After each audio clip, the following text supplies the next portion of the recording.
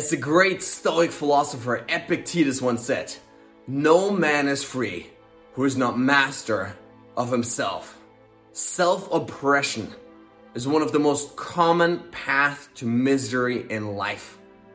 How many times do we play it small because the voice of fear inside of our heads whispers or sometimes maybe even shouts and screams at us to play it safe, to play it small, to stay where it's easy, where it's convenient, where it's known, to stay within the confines of what we've already experienced. It's why we, refuse to dance at parties when we really want to, out of fear of judgment of others. It's why we fail to connect deeply with our loved ones because we're scared to truly open up and share our honest thoughts. It's why we're afraid to stand up for what's right out of fear of being judged and ostracized. It's why we're afraid to, transcend the ordinary limits of our current confines and conditions. Why we're afraid to go and work out harder than we've ever have before. It's why we're afraid to eat better than we ever have before. It's why we're afraid to start that business or start that relationship or get more in touch with ourselves when we truly feel like that's the path that we should be taking in life. And so fear is the silent assassin of our dreams. It keeps us stuck, it keeps us small, it keeps us limited.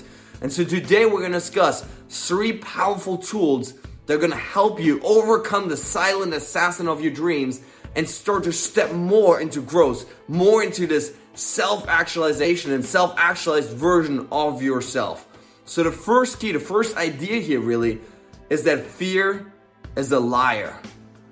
We tend to believe that the thoughts that we have running in our heads are actually true. Why? Because they're inside of us, right? And so we have this mistaken notion that just because we have a thought means it is automatically true. And nothing could be further from the truth. And I realize the irony in that. Just because you have a thought does not make it true. Our brain is inherently designed to keep us alive, to keep us safe, to protect us from danger. And so all day long, it will essentially pop up these thoughts, these ideas, these messages of, you can't do this seems scary, you can't trust that person, you can't put yourself out there, you can't take a stand for that because who are you really? Are you really worthy and you don't really deserve this? We have these thoughts popping up all day long of like, stay away from this and stay away from that because our brain is trying to essentially keep us from danger. Now, this is important, right? This can be really useful, but most of the times in our lives, that fear is simply a made-up voice. It's a subjective, experience of life that we project onto the world saying, hey, this is dangerous, when in fact, most likely it isn't. As Robin Sharma says, bad day for your ego is a great day for you. And so many times in our lives, what we're really protecting is not our physical body. It's really our ego. It's when we're afraid to stand up for, fear of being judged, right? It's an ego thing. And so what we want to understand really is that just because we have a fear does not make it a reality, does not make it an actually bad thing. It may simply be that our ego is afraid of getting hurt, and that's not necessarily always a bad thing. So that's the first thing. Just because you have a fear, just because you have a negative, self-limiting thought does not make it true. So what do we do then? How do we go about overcoming these thoughts? And when we realize, hey, they're simply made up. These fears, these doubts, they're simply illusions of the mind created to, artificially protect ourselves and our egos. How do we go about overcoming them? Well, the process is very simple. It's mental replacement. If you think about the difference between an athlete and a non-athlete, between a smoker and a non-smoker, between someone able to connect very deeply with their loved ones and someone not able to do that, between someone that fearlessly jumps into, and courageously jumps into the fire like a firefighter and someone running away. What's the difference? It's self-talk. It's how you think about the specific situation that you're in. For me, for example, I've been an athlete my entire life. I've run pretty much every single day over the last 10 years. I work out once or twice every single day. And so how do I think about running? Well, I think it's the greatest thing in the world, right? I think it allows me to, connect with other people, to discover new places, to push my comfort zone, to create more energy and more happiness than virtually anybody else in the world. It allows me to just become the person, the man that I want to be. And so yet, how does someone that hates exercise think about running? Well, it's painful, it's sweaty, right? It's disgusting, right? You may not know. You don't have the perfect training plan. You don't have the perfect shoes, right? There's all of these limiting thoughts that keep you stuck. And obviously, if you compare the two types of self-talk, one of them is going to make you work out more, while the other is going to keep you from working out because it's the most painful thing in the world. What we associate pain and pleasure to dictates what we move towards and what we run away from. And so one of the most powerful things you can do in your life is to analyze your self-talk. To study yourself essentially and figure out what are you saying to yourself right now that keeps you stuck, that keeps you limited, that keeps you playing it small in that safe version that you've been in the past. What is that? And you can make, by the way, here 2 columns. One with all the negative stuff that you're saying to yourself, all the self-doubts of I'm not good enough, I can't do this, I can't handle this, I don't know how to do this. And then on the other side, what you want to do is you want to mentally replace the negative stuff with something positive instead. So the best metaphor I can give you here is if right now I tell you, if you imagine your fears as a golden crocodile and I tell you, do not think about, I repeat, do not think about the golden crocodile, aka your fears. What do you think about in this moment? Golden crocodile, isn't it? Because your brain cannot think in these negative terms. You cannot say, do not think about the negative stuff. Do not think about your fears. What your brain will be focused on is your fears. And so what you want to do instead is you want to mentally replace the golden crocodile, the old negative limiting story, with something positive instead. And so right now, for this moment, think about the most beautiful, elegant, strong, pink elephant you've ever thought of in your life. Right? Think about the most beautiful pink elephant you can imagine. Right now, what do you focus on? Probably not the golden crocodile anymore, right? You're focused on the pink elephant. Why? Because of mental replacement. Instead of saying, I don't want to think about the negative stuff anymore, what you're saying is, I do want to think about the positive, beautiful stuff.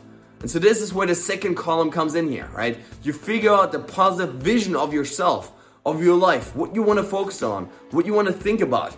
I'm strong, I'm courageous, and what a beautiful opportunity for me to push my comfort zone. What a beautiful opportunity for me to really figure out what I'm truly made of, to inspire others, to stay strong for my family.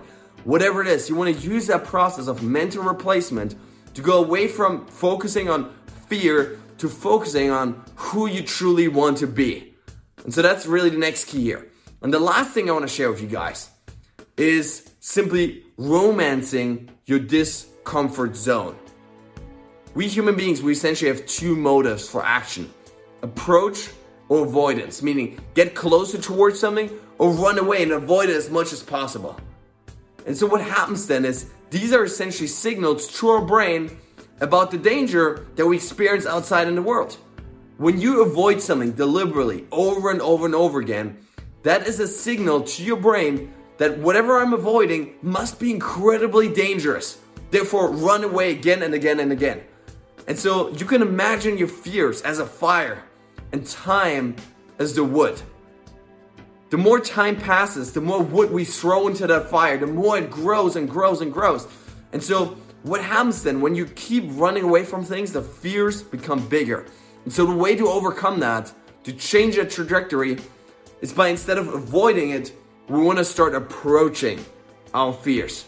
And this process has been around in psychology for decades now. If you're scared of something, the way to overcome it is not by avoiding what you're scared, by actually approaching what you're scared of. A couple of years ago, for most of my life, in fact, I was scared of dogs, right? And met some bad experiences as a child. And so I was always afraid. I was always avoiding dogs at whatever, opportunity I had. And so a couple of years ago, when I met my best friend, he has a dog, right? And so I used this as an opportunity to overcome that fear. So what happened? I first met the dog, right? He'd jump up on me, and I was really scared, right? Fear spiked. And I was like sort of, trying to avoid it a little bit and stuff. But I stayed in there, right? So the dog was jumping up and down, like, running around my legs. And so over time, that fear that had spiked before went down again. Because my brain realized, hey, I'm in this scary situation, but nothing bad is happening. And so I recovered again, right? So what did I do next? Well, I got a little bit closer, right? I started patting the dog, right? I started feeding him some food, right? And again, fear spiked. But at some point, brain realized again, I'm safe right now. Nothing bad is happening. And so it went down again, while courage went up. And so next time, what did I do? Well, I went even closer, right? I started cuddling and playing and patting him, right? Again, fear spiked for a moment, but my brain realized, hey, I'm actually safe. And so fear went down again, while courage went up. And that's really the process of romancing our discomfort, or growth zone, as I like to call it, right? The more often we get into that experience of, hey, this feels a little bit scary, this feels like uneasy, it feels uncomfortable, your brain will realize in those moments, hey, I'm actually okay. When you start speaking to a group of people, right, and our fear starts to spike, well, the next time it's going to be easier for you. When you start approaching that random stranger in the street, the first couple times it's going to be very difficult. Your heart will start pounding. But over time, you'll realize, I'm feeling okay. And so what you want to do over and over and over again is simply approach the things that you're scared of, to enter the forest where it's darkest, to fight that dragon essentially over and over again. Because as a result of that, the fear does not only grow smaller, but you actually grow stronger. And so it is this holistic approach where overcoming one fear simultaneously gives you the skills, the strengths, the courage to also overcome other fears in your life.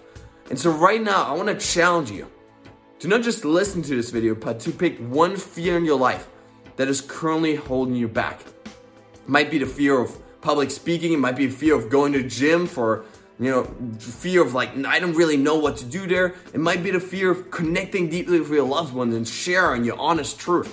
It might be a fear of, starting your own business or doing whatever it is, dancing at parties.